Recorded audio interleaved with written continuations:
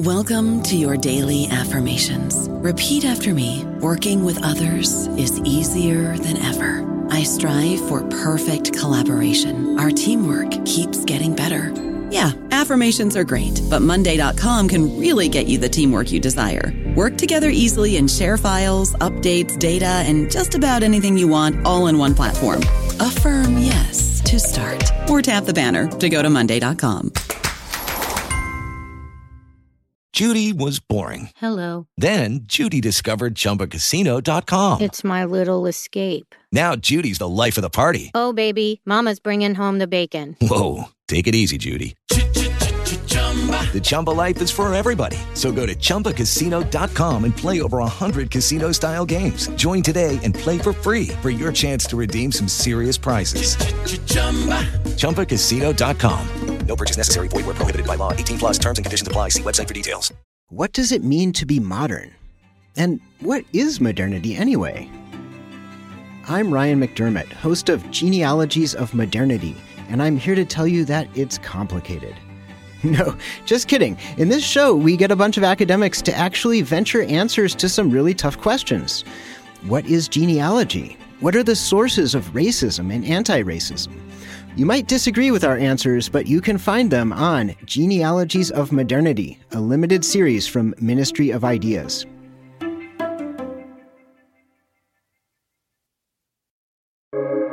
Welcome to the New Books Network. The COVID-19 pandemic is changing how we think about care.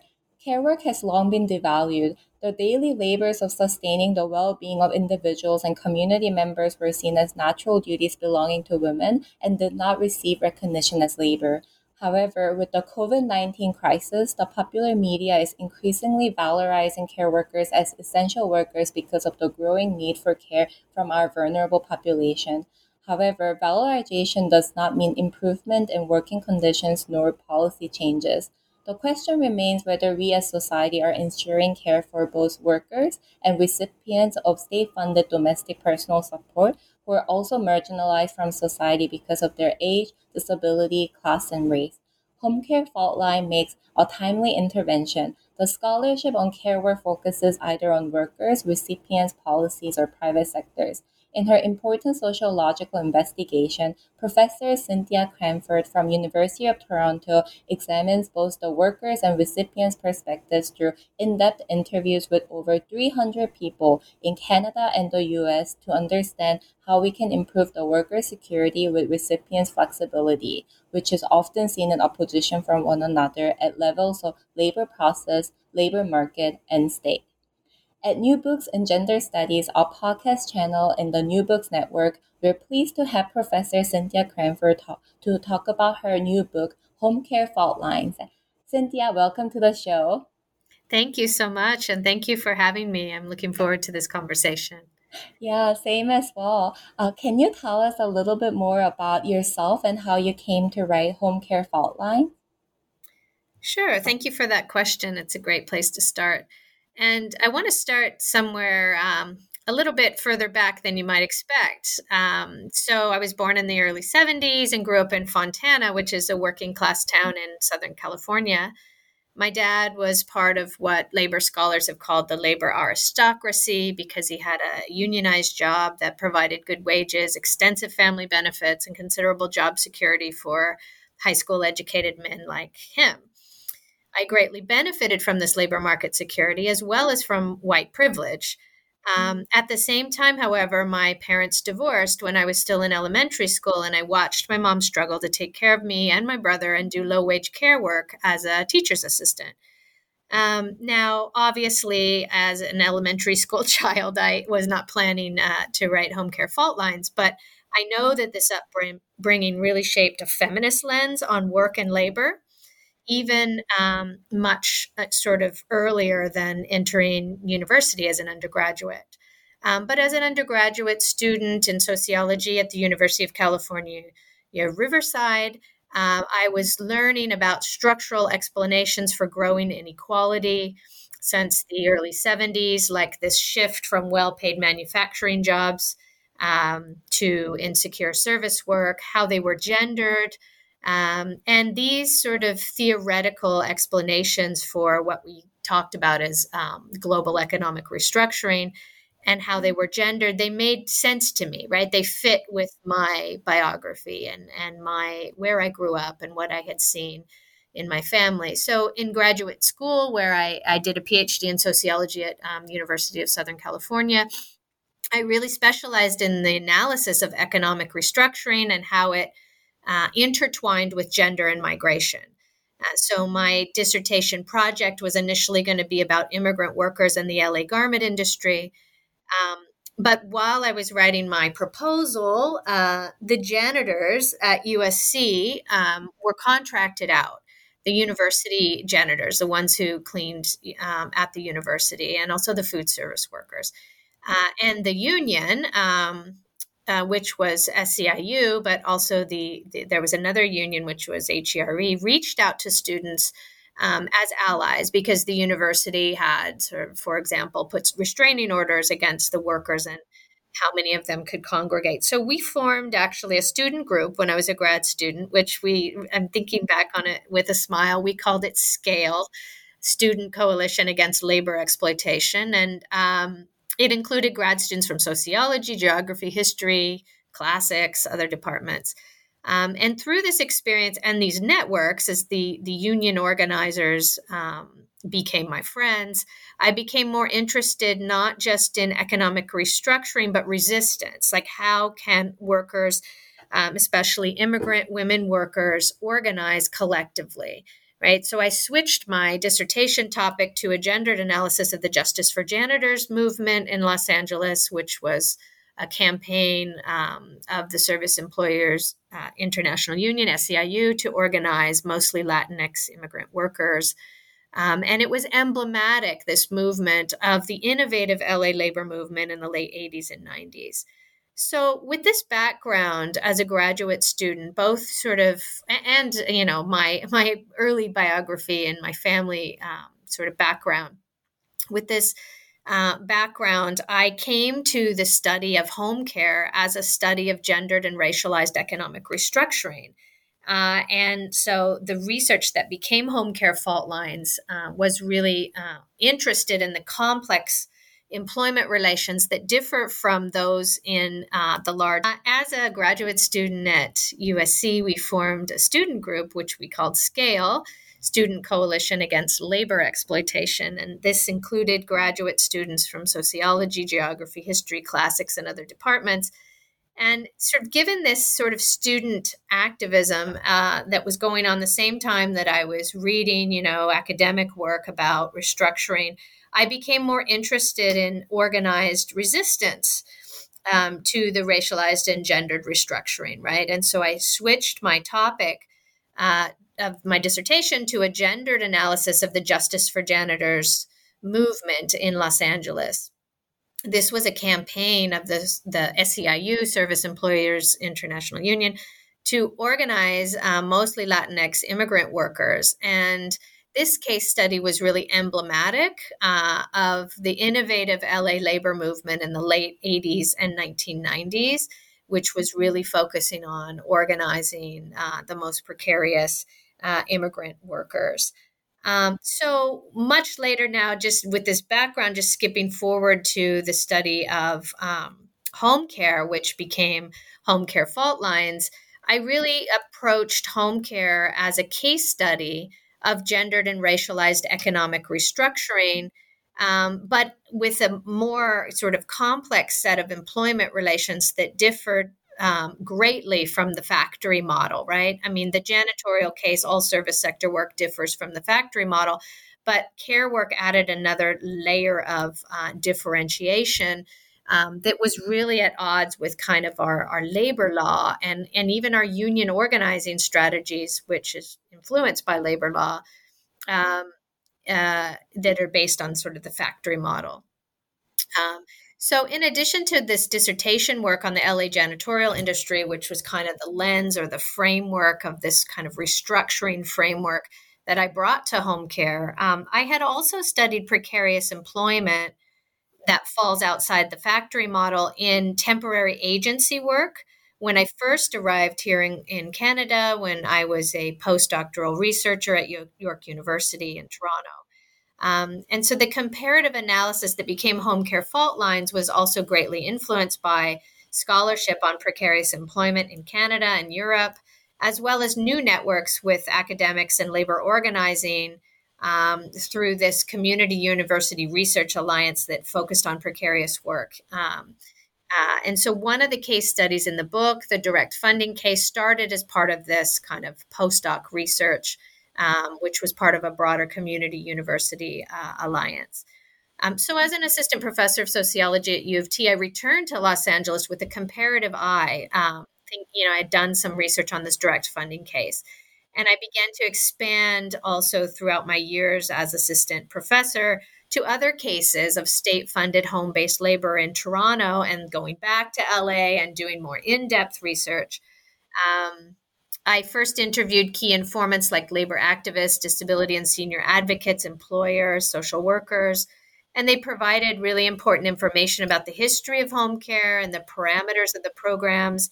And this is crucial to my analysis in the book, but I also wanted to know about how the workers and the receivers of home care themselves, navigated these parameters of the programs they were in and the labor market constraints and the sort of state level policies in California and Ontario, which is the province that Toronto is housed in.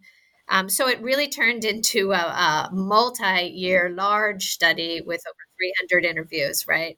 And I'll just say one more thing about this biography sort of part is that I think it's important. Initially, I was intrigued by the social position of the home care receivers vis-a-vis the home care workers. And I was interested in the home care receivers' role in the employment relationship. And that's why I included them in my study. Like I was a labor scholar, a labor gender migration scholar. I wasn't a disability scholar. I wasn't a sociology of aging scholar. And so I included them in my study because I wondered, were these people receiving home care? Were they like employers? Were they not legal employers, but they were essentially de facto employers? Or were they in some cases legal employers, but legal employers with little power? Were they more like welfare recipients? Were they more like clients in a contracting relationship with the workers? And so and then what was the potential for these receivers to be allies with the workers? Allies to push the state, to push the public, civil society and the public more broadly for more workers' security. So were they allies? Were they in tension? And what was the role of unions in building these alliances? So, I had studied in Justice for Janitors how they, allied with the tenants of the buildings to organize the building cleaners, right? And so these were the kind of questions I was bringing and why I included the receivers in my study. But as I began to interview recipients, like any good qualitative researcher, your focus can shift a bit. And so it never shifted from an interest in the employment relationship, but I also became interested in the receiver's own relationship with the state, with the service providers, with the workers to improve their quality of services. So where Home Care Fault Lines started as a study about gendered and racialized work and employment relationships, it ended up being a somewhat more balanced account of how the nexus of migration, class, and gender with disability and age could shape tensions, but also potential alliances between the workers and the receivers. So I think maybe I'll stop there with the background question. Yeah. Thank you so much for starting with biography because, I think as you said, it really illustrates the importance of conducting a situated analysis.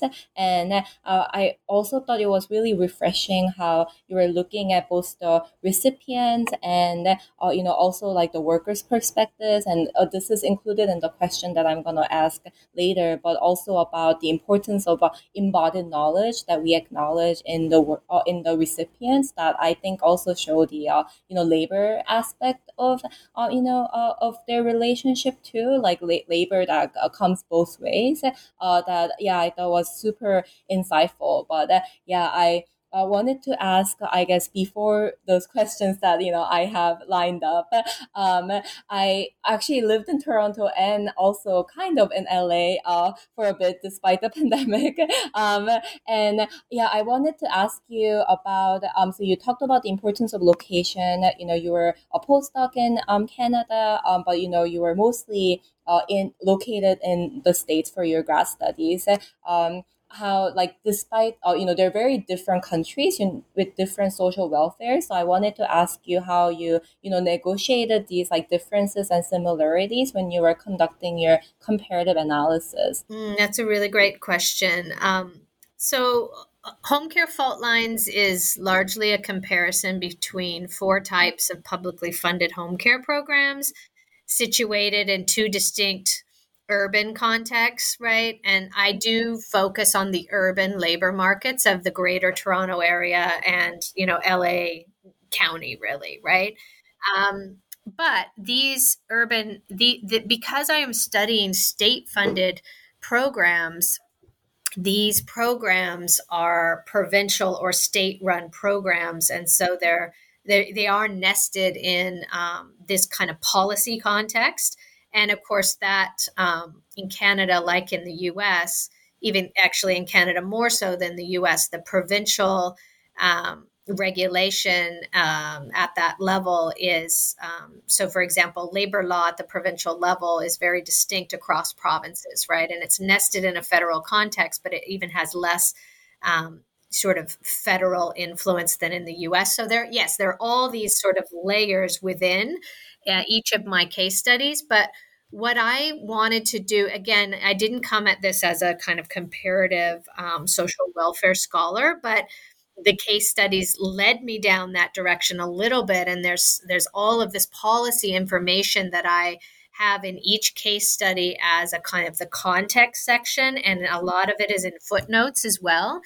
Because what I wanted to do as a sociologist of work and labor and intersecting inequalities is take it down to kind of the program level. What are the program policies? And yes, then how are those programs nested in the policy context? But given the policy context, which I set out briefly, how do, say, the director of client services implement their programs? What are their expectations for the workers and receivers? What if there is no employer, right? And so my comparison of the programs was largely kind of like, who is the legal employer? Is it the receiver themselves? Is it a for-profit agency with profit interest, but that is contracted with the government, or is it a nonprofit, right? And so that was kind of my comparative analysis. But what I wanted to do was focus in depth on a few state-funded programs, in part because the literature had focused a lot on private paid programs, especially coming out of the US. And I was also really reading that literature and excited about that literature on domestic work. So I was kind of bringing frameworks from the study of private paid domestic work to think about the public sector and how it differed or was similar. So there's also that kind of theoretical comparison in the book. And other people were doing this as well, right? Other people looking at home care, which is especially in Canada, publicly funded, but is, because it's in the home, it's very privatized and informalized, right? So it's kind of a hybrid space. So in one of the things that I often say is I don't call this a comparison between home care in Toronto and Los Angeles, because I don't have the universe of all the home care programs in either city. I have more of it in Toronto, but in LA, for example, the program that I studied, the publicly funded program, is only for very poor people, right? People who are on social security, and the private market is the largest market.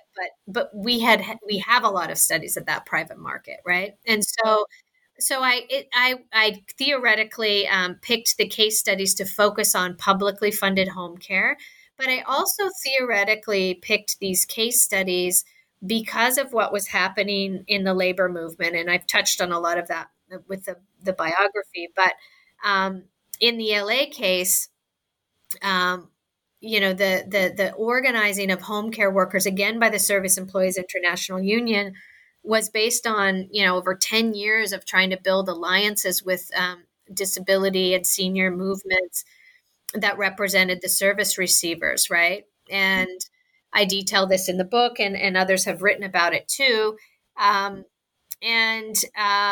They actually passed sort of new legislation that made it possible for home care workers to unionize and bargain with the government over wages and benefits. So I wanted to bring it in as an innovative case, and I wanted to think about what about in Toronto, where labor unions have more of a seat at the table vis-a-vis the government. There's a different, broader party structure. We have a social democratic party that sometimes wins sort of local elections and even provincial, and they can be in opposition in parliament. They have more of a seat at the table, but you also have SEIU here. So I also started as a postdoc to see things. I began to wonder, why didn't SEIU ally with the disability movement in Toronto like they did in Los Angeles? And I didn't see that in the direct funding case.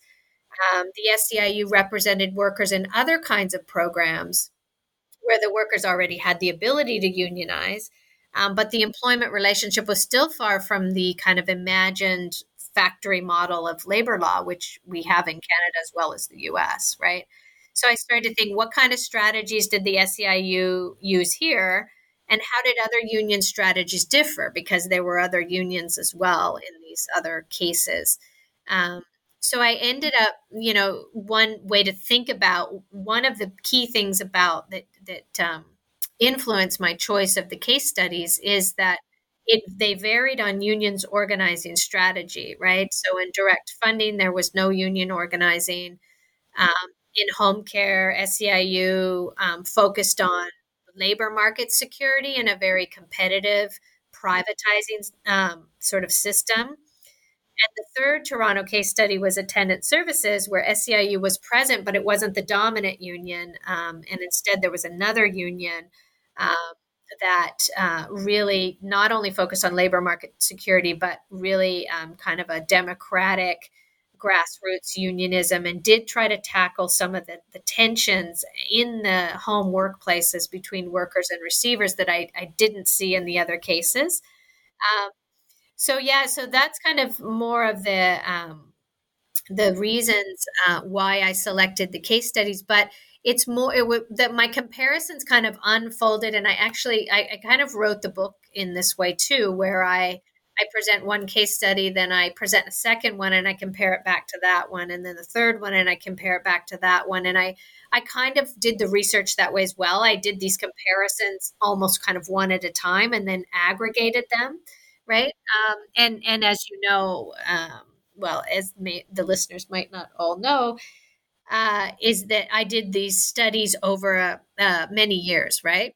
And I did different stages to the studies. So I was always kind of going back and forth and deepening the comparative analysis. I think also, I just wanted to say one more thing here was I wanted to, I already mentioned that I was, now after the postdoc, I got a job at University of Toronto, and that's where I still am now. And this gave me the opportunity to work with several amazing graduate students. And I just think that this is a really great place to give a shout out to the University of Toronto graduate student research assistants who really helped me do many of the interviews and transcribe some of them, especially Ingrid Kitlas and Diana Miller and Valerie Damasco. So I just wanted to slip that in. I don't know about you, but I'm very busy and I don't have a lot of time to cook. That's why I subscribe to Factor. Eating better is easy with Factor's delicious, ready-to-eat meals. Every fresh, never frozen meal is chef-crafted, dietitian approved, and ready to go in just 2 minutes. You'll have over 35 different options to choose from every week, including Calorie Smart, Protein Plus, and Keto. These are 2-minute meals.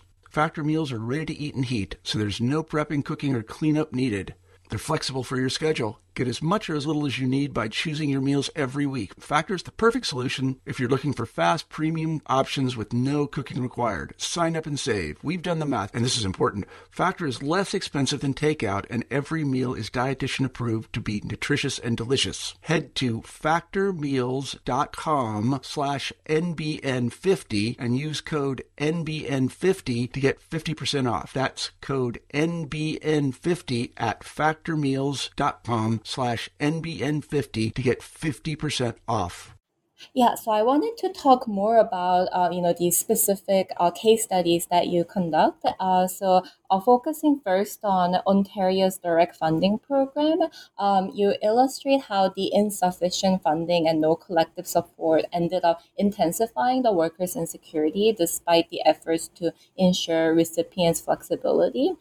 And I also really appreciated how you really enter into historicization as well. Like I thought it was wonderful how you enter into the details of the program and your analysis, but I'll contextualize it within the history. So I was wondering whether you can tell the listeners about the history of independent living movement that resulted in the direct funding program. The problems you identified in terms of insecurity and how relational work between workers and recipients shows a way forward. Sure. Thank you for that question about the direct funding program. Okay, I'm going to try to touch on each part of that three-pronged question. That's great. So the independent living movement is a sector of the disability rights movement that really tried to redefine independence to focus on decision making, to focus on people with disabilities having control over their daily lives by making decisions over, in part their personal support, but many other things as well, including whether they lived in an institution or are at home, right? And so they kind of redefined independence to not just be, doing everything for oneself, but to include kind of the decisions over how their daily activities, like eating and bathing in one's own home, would be supported. And so this movement, so I just want to say a little bit about it before the history. People might not be familiar, but this movement started in Berkeley, California, where student disability activists influenced by the civil rights movement in the 60s and later the consumer rights movements, what one disability advocate in Toronto, Lord, called radical consumerism in the U.S. context. They first organized these independent living centers in the early 70s to support disabled people living in the community. And it was really about rejecting institutional care that was based on a kind of a medical model of cure. And if people couldn't be cured, that is, they had long-term disabilities, then they were kind of warehoused and segregated in institutions. So this was about providing the kind of supports that people would need to be members of the community. And so in line with the kind of dominant social reform philosophies in the U.S. And really strong values of individualism in the U.S. and self-reliance, this independent living movement really embraced the term consumer, right? And it kind of came out of, it was influenced by the civil rights movement, but also came out of this kind of consumer rights movement. And of course, you have mostly marketized care in the US, right? And so they wanted to reject the idea that they were these passive patients or clients, and they embraced the term consumer. Now, the US movement influenced the Canadian independent living movement, but the Canadian movement emerged about 10 years later in the 80s. And it also emerged after there was now an international disability movement. So it was the Canadian movement was shaped and also helped shape the more international disability and independent living movement. And there were also some other differences between the U.S. and independent and the Canadian independent living movement, according to disability scholars in Canada. Whereas in the U.S., the movement really drew on anti-state ideas and really focused on self-reliance, not just as individuals. There was a whole peer support dimension of it through these independent living centers, but still very much anti-state, right?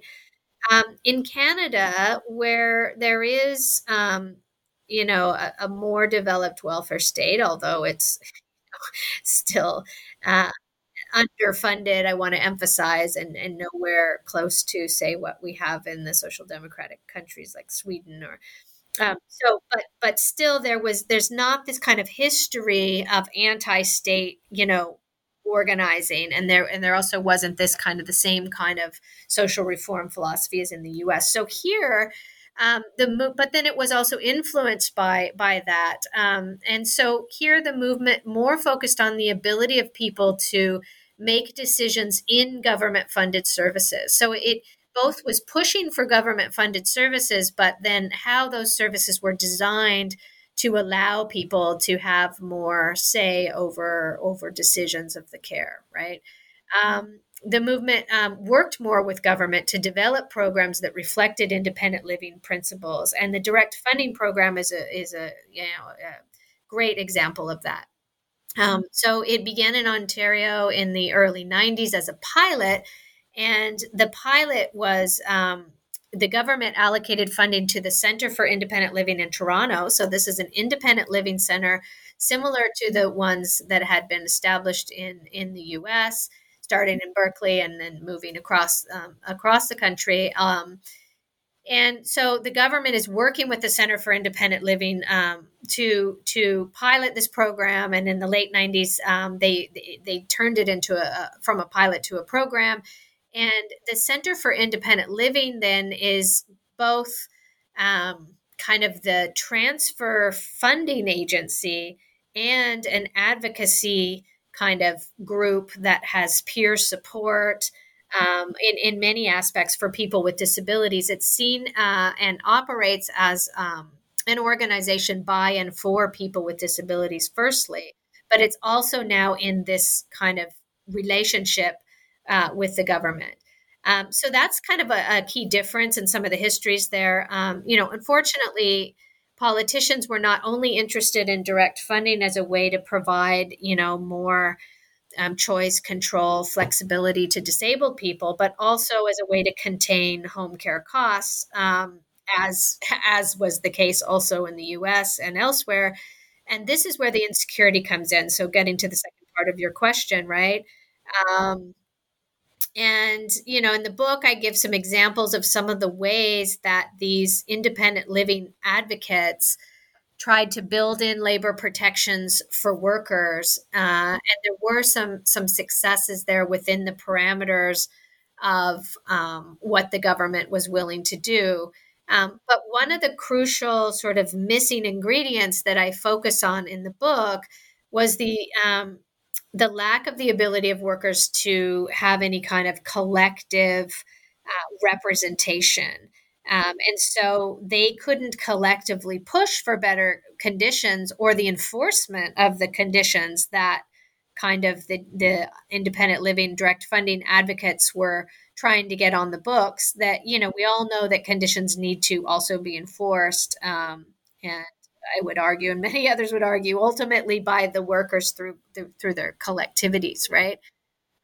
And even so, as a result, even the protections on the books were not always enforced. And so by actually interviewing both receivers of the direct funding and the workers, we get beyond the policy on the books, which, sets out, for example, the funding of the self-manager has a minimum, is based on, paying a minimum kind of wage, but nobody really, a minimum wage that is above the general minimum wage, right? A minimum wage for the program, which has increased over time. So that's really great if you're to look at the program on the books, but then the self-manager, which the receivers are called in this program, is the hiring and firing employer, and the employer for any purpose and can decide the wage, right? And that's not really enforced, right?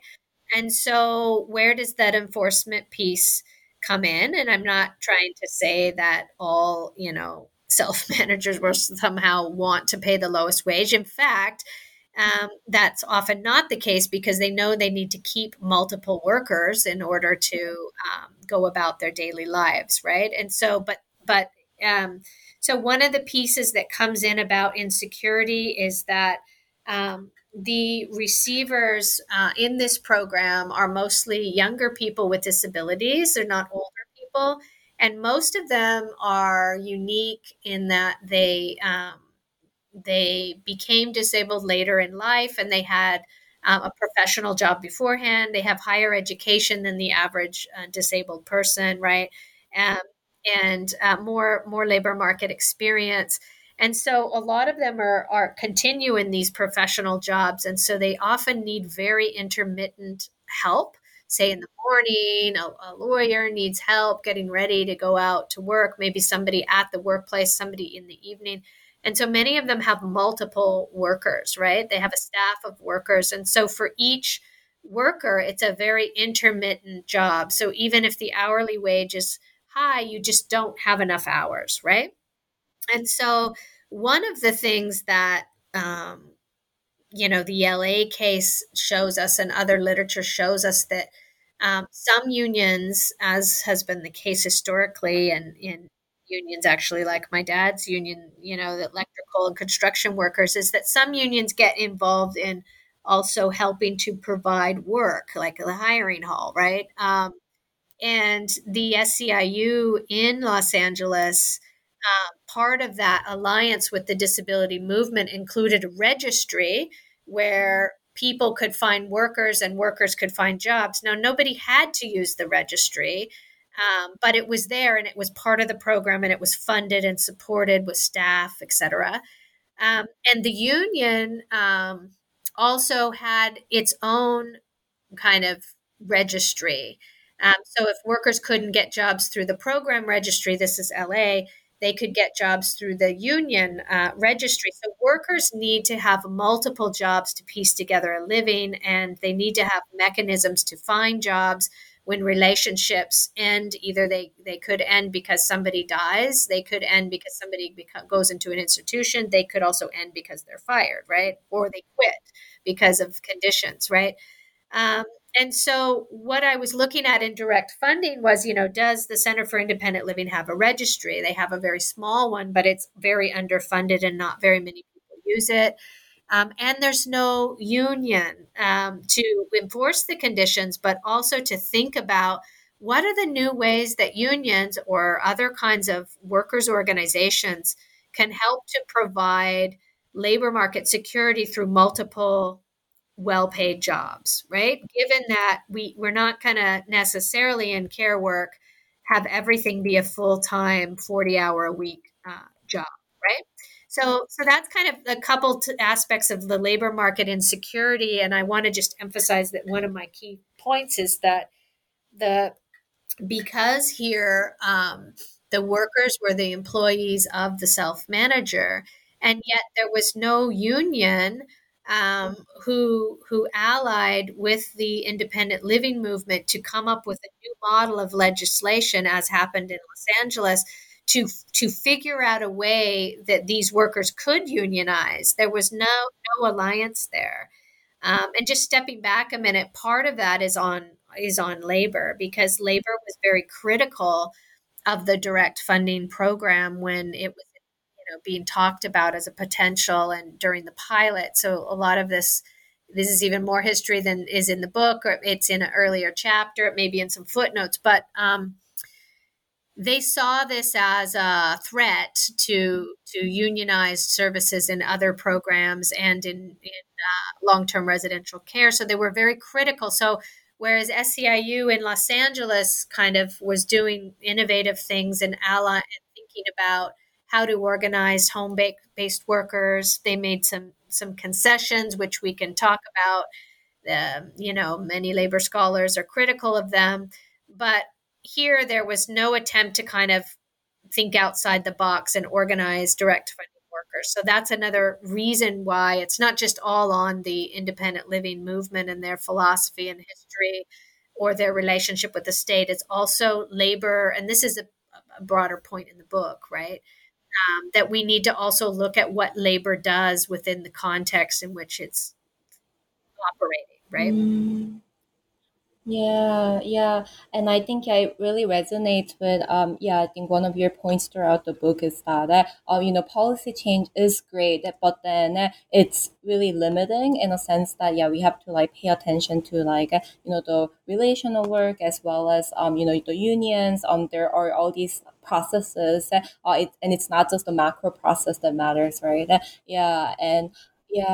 And I think this really speaks nicely to the questions that I had about, the the case study in LA with in-home support services and how with them, they encourage like ethnic community relations, which help to mediate the tension between worker security and recipients' flexibility, as well as also bringing in like Toronto home care programs and how you problematize the SEIU's like involvement there with the lasting effect of business unionism. So I think that these models again like illustrate like complexities and shows insights into the problems but also potential solutions.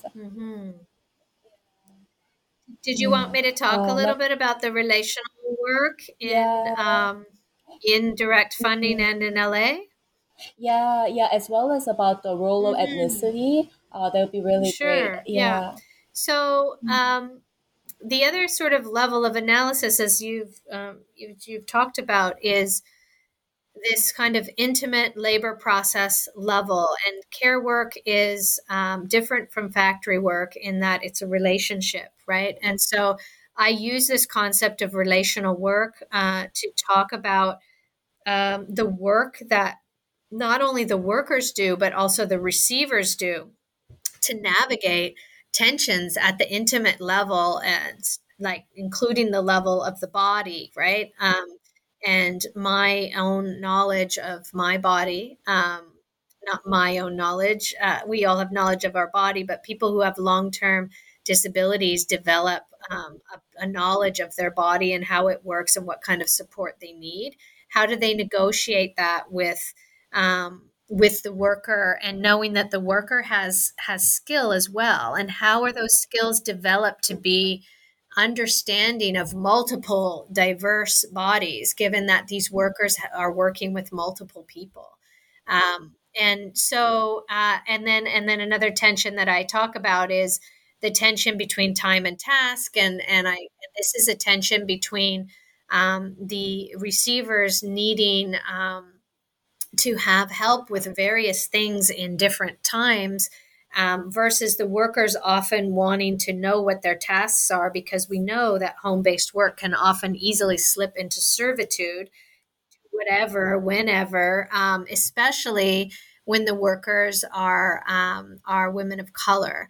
And there's a history and there's a contemporary multiple examples of that all over the care work literature. So that was one of the things that I wanted to touch on and look at. How does it vary, or does it vary when, say, the worker is a worker of color and the receiver is white, or in sort of co-ethnic care, right? Or even in the direct funding, I also have situations where the worker is white and the employer is also white. So what is the kind of relational work that is done in these different kind of contexts, right? And so you've got the policy context, but you also have the people and the histories that they bring with them. Sometimes they're individual histories where somebody came to Canada as a domestic worker, and home care for them is a step up.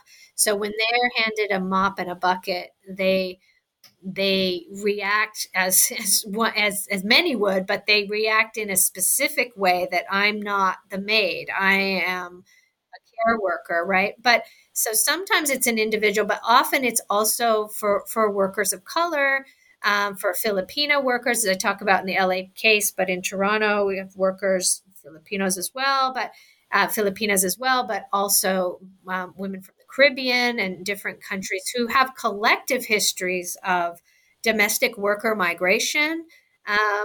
And even if it wasn't their work history, it could be their auntie or their mother or their sister, right?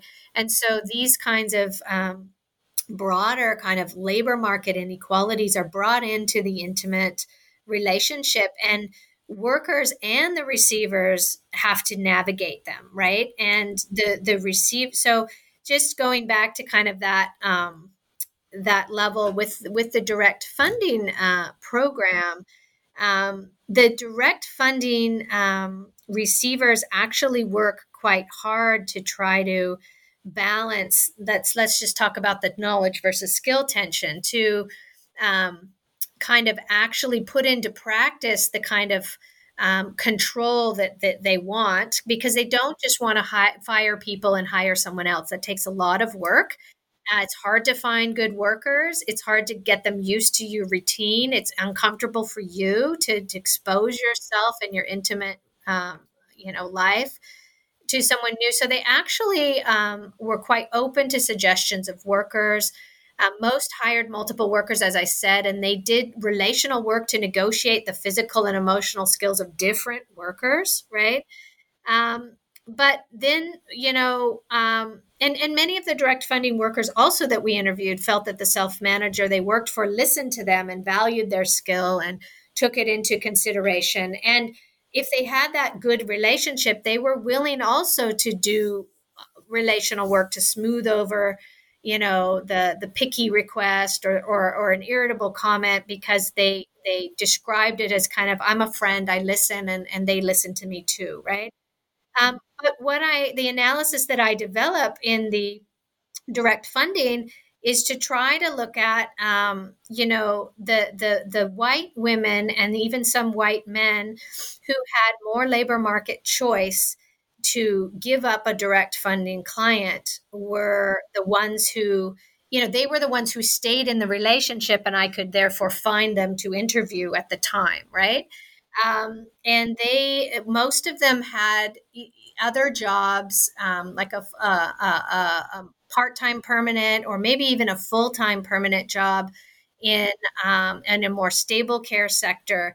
And then they had this as kind of an extra, and sometimes they just kept it as extra money, right? And a lot of the men who worked in the sector, they were young university students. They didn't see this as something they would be in for a long period of time. But when we interviewed workers who were immigrant women of color that had very few options in the labor market and really kind of depended on this direct funding work, it was harder for them to just quit, right? And so they talked about tensions. They talked about, their skill not being recognized, them not being consulted. And so what I argue in that chapter is that, there's this, we need to look at relational work because we need to get under the policy, prescriptions, and see how people work with the systems that they're given.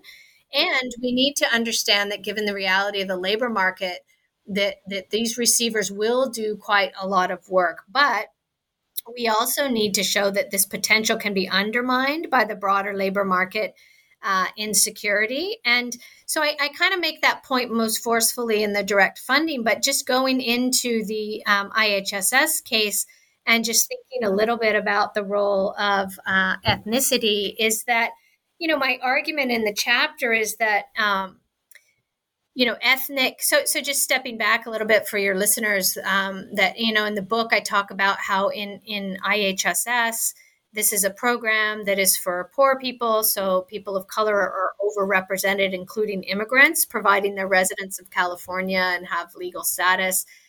They can receive these services, and providing they need help with activities of daily living. And they're overrepresented, and and people can also hire family members, right? So this is a case study that I have, sort of a case study within a case study here, and I focus on the Filipinx community. And but I want to make the point that even in the Chinese community, in the Korean community, in other communities of immigrants, they are often hiring family, or if not family, co-ethnics. So this is kind of one example of that. And so in the chapter, I sort of I argue that ethnic community relations can be a mechanism for the state to download, the responsibility of care to the ethnic community, because even though they're paying these family members to help their family members, they're paying them much less. They still a lot of unpaid work, right? They're paying the family members, giving them fewer hours, for example, if you're a family member, especially if you're a close family member, like you're a daughter or daughter-in-law, you will get fewer hours because the idea is part of that is your gendered duty. And, ethnicity sometimes reinforces that that's a gender duty, but also immigrant workers are saying here in America, for example, we need to pay rent. We need that bills are very high. And we need this kind of state payment in order to kind of sustain our filial duty. So I try to give a nuanced account in the chapter of how ethnic community relations, on the one hand, I mean, most of the workers who are providing services to family members were already doing it without pay beforehand, right? So would they keep doing it? Yes, but would people also be really pulled thin, and would families be unable to bring in additional income? Also, yes, right? So the state there's a danger in romanticizing ethnicity, which is not what you're doing or most of your listeners I would assume would be doing. But I just want to kind of say that there's that danger. So I try to walk this line between ethnicity being potentially an important resource for unions, right? For unions to get into the ethnic networks and support them, right? And organize through them and support community-based organizing as well, right? And so just briefly in the IHSS program, one of the things that I find is that IHSS receivers and workers, whether they're family or co-ethnics, they use the kind of familial ideals and practices. I treat her like a mother. This is what I would do for my family, to kind of smooth over some of the tensions that I talked about in the other chapter. But there are still tensions, right? And some of that was difficult to get workers to talk about, but workers did talk about them.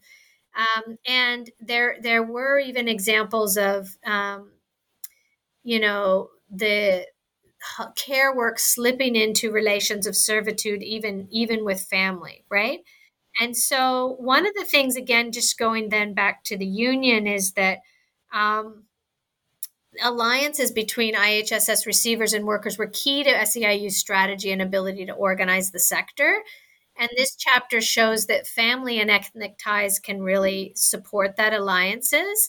But it also shows that if there's not a deep engagement with the union of the workers, then the communities, the receivers, are also not going to be on board. And that could undermine this kind of potential of alliances. So again, my analysis tried to distinguish between the labor market and intimate labor process. So the IHSS receivers that we interviewed in the Filipino community supported the union because of its efforts to increase labor market security through better wages and benefits if the worker did, right? And this was especially true for those who hired family, but also those who hired co-ethnic, other Filipinx who were not family. But if the worker did not support the union, then the receiver did not either, right? So there's a real kind of multiplier effect, right? To kind of organize in the community, first through this kind of worker family member dyad or worker co-ethnic dyad, but then extending into the community. And so my case study talks about this, innovative LA case, but also the downside of that. After the legislation was passed and the workers were unionized, the union is still fairly top down and wasn't effectively reaching the Filipinx community. It didn't know how many Filipinx workers were out there. It would send them materials in Spanish because they had last names. Many Filipinx have last names that sound like Spanish last names. There was sort of one organizer that covered both home care and long-term care. And so given this reality, some of the workers would say, oh, we don't need the union. We don't want to pay the dues. What do they do for us? They send me things in Spanish. I don't even know who they are. And if that was the case, the receiver would also echo that, right? And so I try to explore in the chapter how ethnic organizations might be another avenue to bring workers and receivers together, to provide this labor market security in this highly flexible program. And several of those we interviewed did participate in efforts with the Filipinx community groups that they were part of. Community groups focusing on other things like voting and citizenship or elder care issues. And sometimes these community groups would get involved in trying to protect the IHSS program from cutbacks, which every budget there's the threat of cutbacks. And that is also what the union was doing. And some people had gone to the state capital, Sacramento, to push for these. And this really shows the importance of the union allying with these kinds of organizations, right? That have more of a connection with the community. But at the intimate level, these tensions over, when does care work slip into servitude? And can this even be something, is this a kind of a taboo subject within the community? When and where can this be discussed? Few workers thought that the union was a place that could address these intimate tensions, especially if they were working with family. And indeed, as part of the early alliance between the union and independent living movement, there was an agreement to focus on what I have been calling labor market security. That is, wages and benefits negotiated with the government, right? And to not get involved in the daily relations in the home workplaces. Leave that to the receiver, who is the employer in that realm, and should determine how, their care is provided along the lines of the independent living philosophy, right? But how do we then balance these tensions is what I'm thinking about. So what I end up suggesting in that chapter is that maybe Filipinx community organizations, are going to be important here for supporting workers in the labor process. And some of the Filipino community organizers that I talked to, talked about how they talk with the receivers about how to treat your workers, how to respect your workers, and would address these tensions in the daily labor process, these kinds of what I call knowledge versus skill and time versus task. And then they really focus more on the time versus task tension, which is when kind of care work can really slip into sometimes servitude, right? It's all around whatever I need, whenever I need it. And that's kind of the way I'm starting to think about it. And also in some of my collaborative work with Jennifer Chan is that there's always seems this potential for care work to slip into servitude. And what are the levers that kind of prevent that? And how can we really recognize that potential so that we can sort of address it and talk about it and organize around it, right? And so I suggest, based on this case, that, maybe immigrant community organizations are key to supporting workers in the labor process. And there's some examples of community organizers talking to some of the recipients about how to treat your worker, and also talking to the workers about how to understand what the receiver is going through. So these kinds of negotiations are really important, but they can't just take place at the individual level. as they do in direct funding, if they could be bolstered and supported by community organizations and labor as well, then wow, like the real potential, we could see real potential there. Yeah. Oh, thank you so much for elaborating on that. And I think that that really segues nicely to the question that I had about your proposal of the solution in the final chapter, where you create a really important framework, I think, about thinking about alliances, as you were saying, with so not trying to romanticize the ethnic relations, but then thinking about, its potential in, bringing communities and unions all together in building flexible and secure care work through intimate community unionism. Can you tell us more about your proposal or your proposed model of universal social funding and worker recipient run and state funded intermediaries to mediate tension in labor market and intimate processes? Sure. Thank you for that. So, in the conclusion of the book, I really try to chart the potential for flexibility with security through a comparative analysis of my cases and in dialogue with other studies and some on the ground practices. So in order to reflect the unique realities of this work, I argue that we need an intimate community unionism.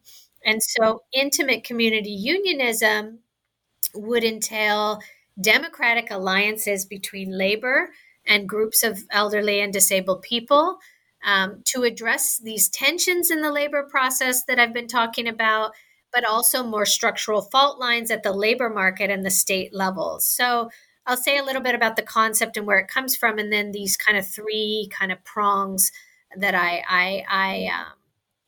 put forward as part of this intimate community unionism. So the concept really builds on ideas formulated in dialogue with many people, but especially Dina Ladd, Mary Galatli, Leah Vosko, and Tanya Dasgupta. And this came out of our work together based on an earlier ethnography and organizing with a workers' center here in Toronto called the Workers' Action Center. And it focuses on temporary and precarious workers. So we talked a lot about, what is community unionism. We tried to think about community unionism as it was talked about in the literature and as it could apply to workers' centers and precarious workers. But here I talk about an intimate community unionism that extends this work to the case of home care because intimate labor is different from other kinds of labor. And so I draw on scholarship on the service sector and care worker organizing, especially the work of Dorothy Sue Cobble. And Dorothy Cobble talks about the need for more intimate unionism, by which she means, the industrial, factory-based models need to take into consideration kind of service work and care work relationships, this kind of relational work that we mentioned earlier. And this idea of intimate community unionism is also in dialogue with some on-the-ground practices by domestic workers organizations.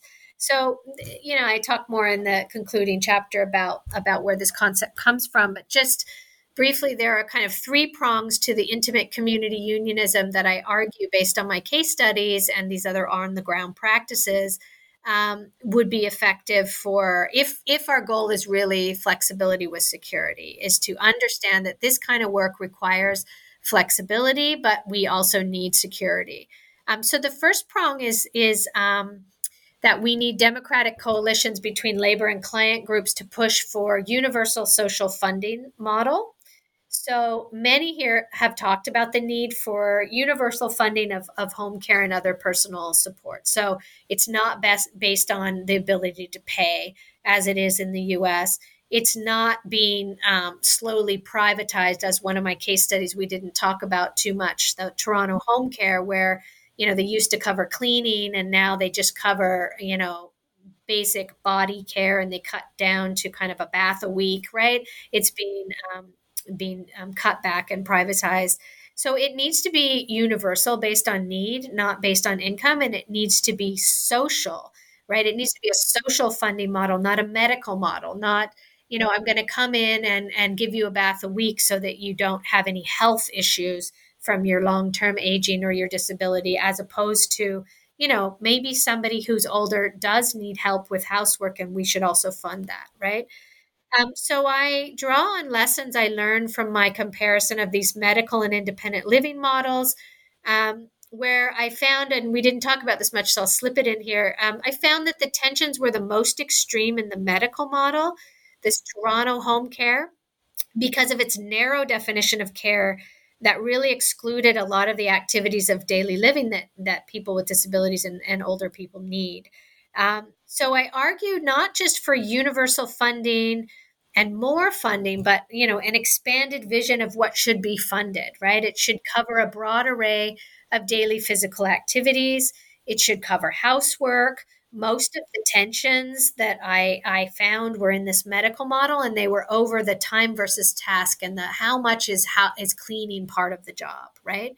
And most of that was because cleaning had been defined out of the job and they weren't being paid for it, so it was invisible work. And then the most invisible work is this emotional work, the relational work that I talked about, that we also need to have enough funded hours to allow the time for that, because my studies show that it's important. So that's really like the first prong is about this universal social funding model.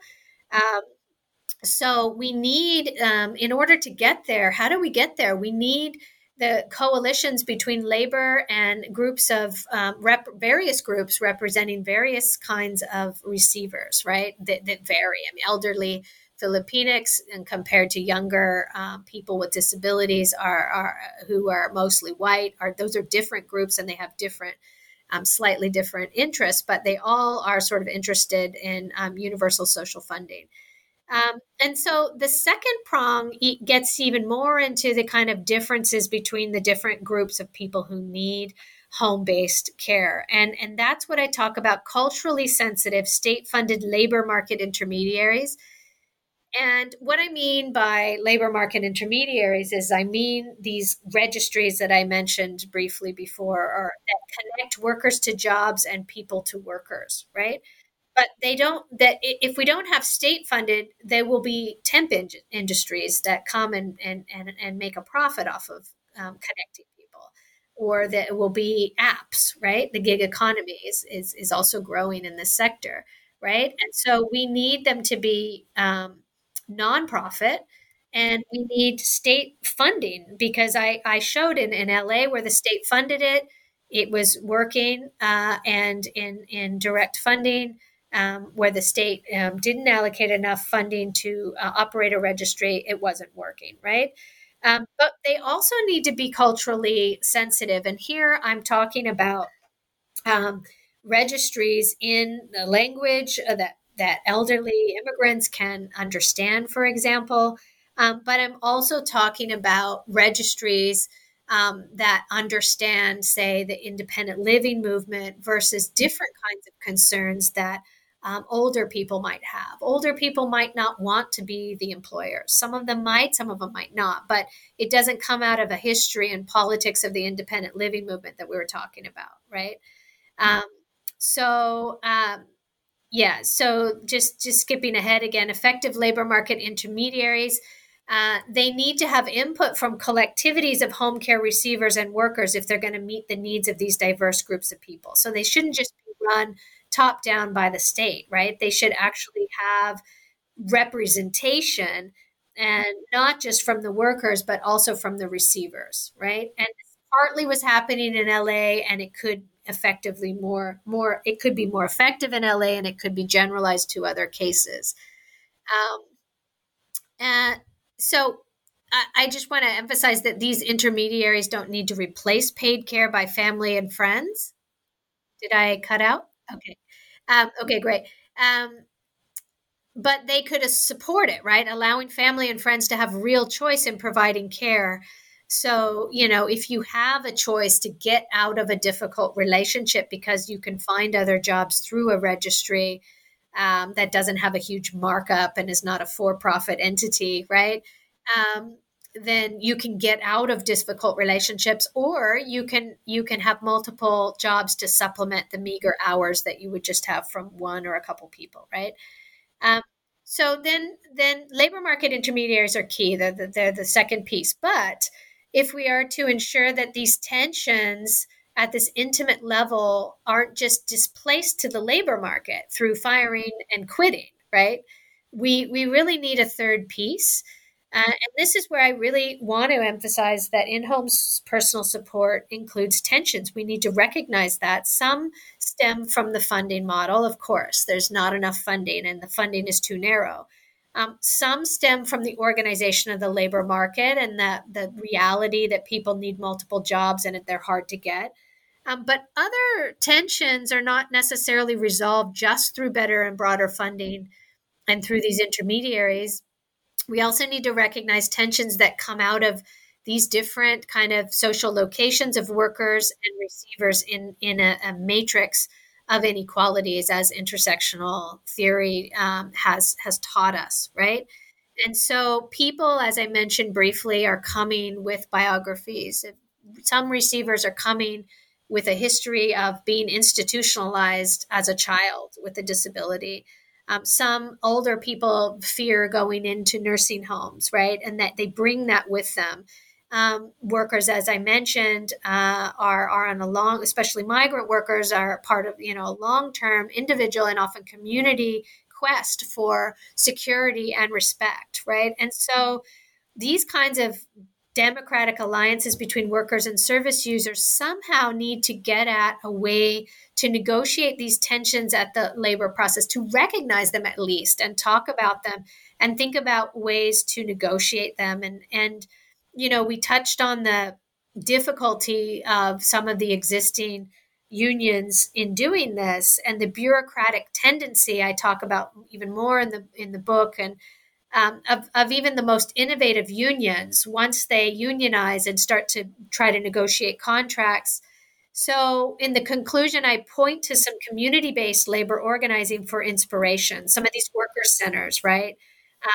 The Workers Action Center, there's a Caregivers Action Center, Asian Immigrant Women Advocates in Oakland. And I look at how they're engaging in kind of leadership development of immigrant women workers, popular education, other methods that kind of grapple with these complex inequalities in care work and how they can kind of bubble up in the intimate relation. So really those are the three prongs: the universal social funding, the labor market intermediaries, but also some kind of mechanism that would allow workers and receivers with collective support to negotiate and have some kind of educational piece, some leadership development pieces, and that was democratic, that really sort of brought both sides to the table. And that's really, I try to draw on some of the most innovative work going on now, mostly in the domestic workers movement.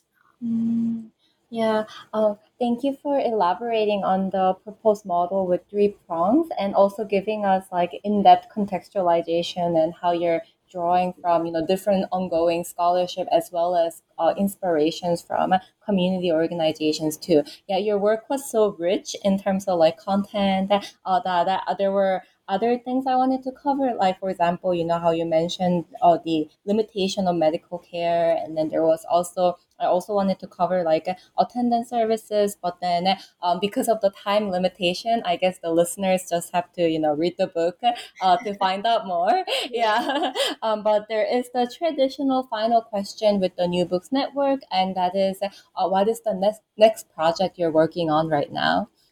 Yes, thank you for that question. And so a key thread of my current work now is to continue to think about the complex tensions within ethnic care economies, but also the potential for mediating them through collective organizing.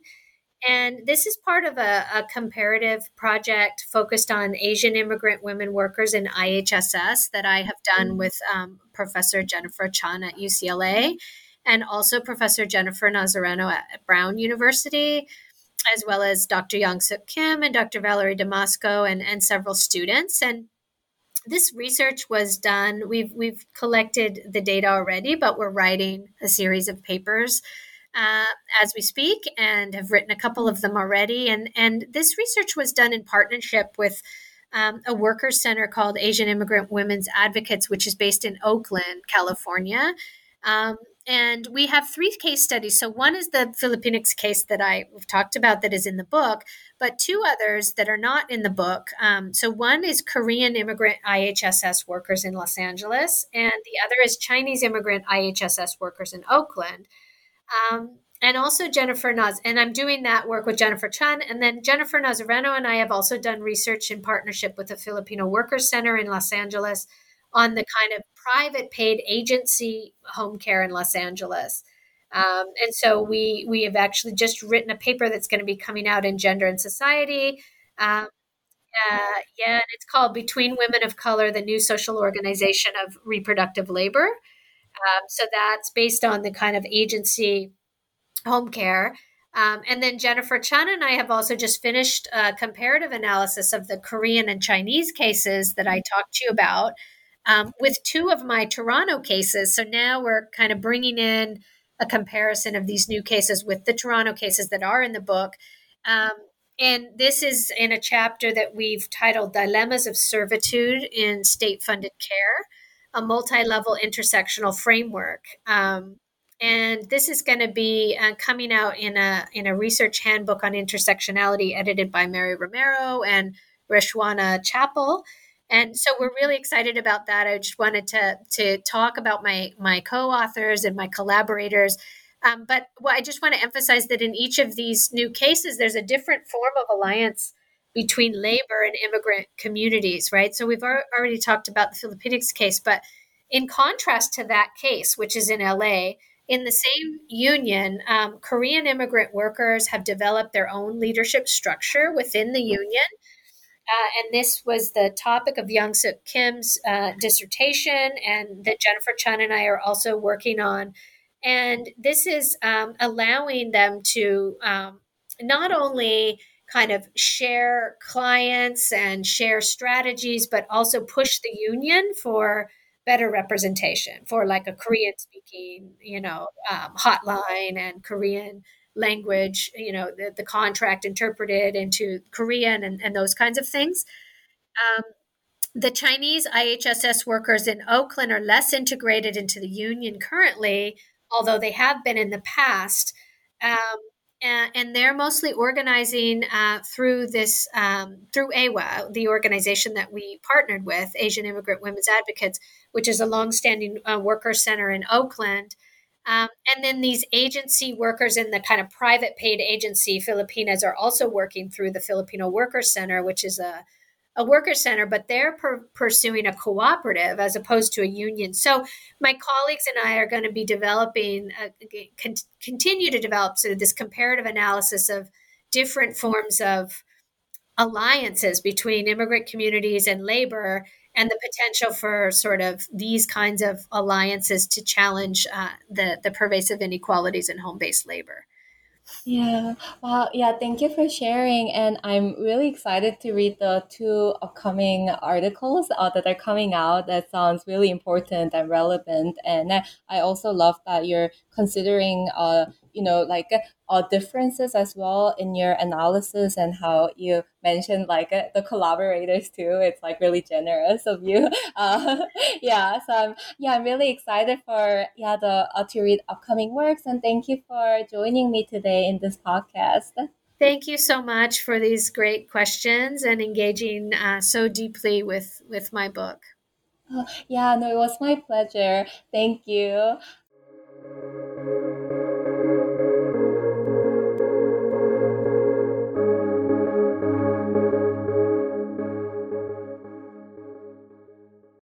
Lucky Land Casino, asking people, what's the weirdest place you've gotten lucky? Lucky? In line at the deli, I guess? Aha, in my dentist's office. More than once, actually. Do I have to say? Yes, you do. In the car before my kids' PTA meeting. Really? Yes. Excuse me, what's the weirdest place you've gotten lucky? I never win and tell. Well, there you have it. You can get lucky anywhere, playing at LuckyLandSlots.com. Play for free right now. Are you feeling lucky? No purchase necessary. Void where prohibited by law. 18+. Terms and conditions apply. See website for details.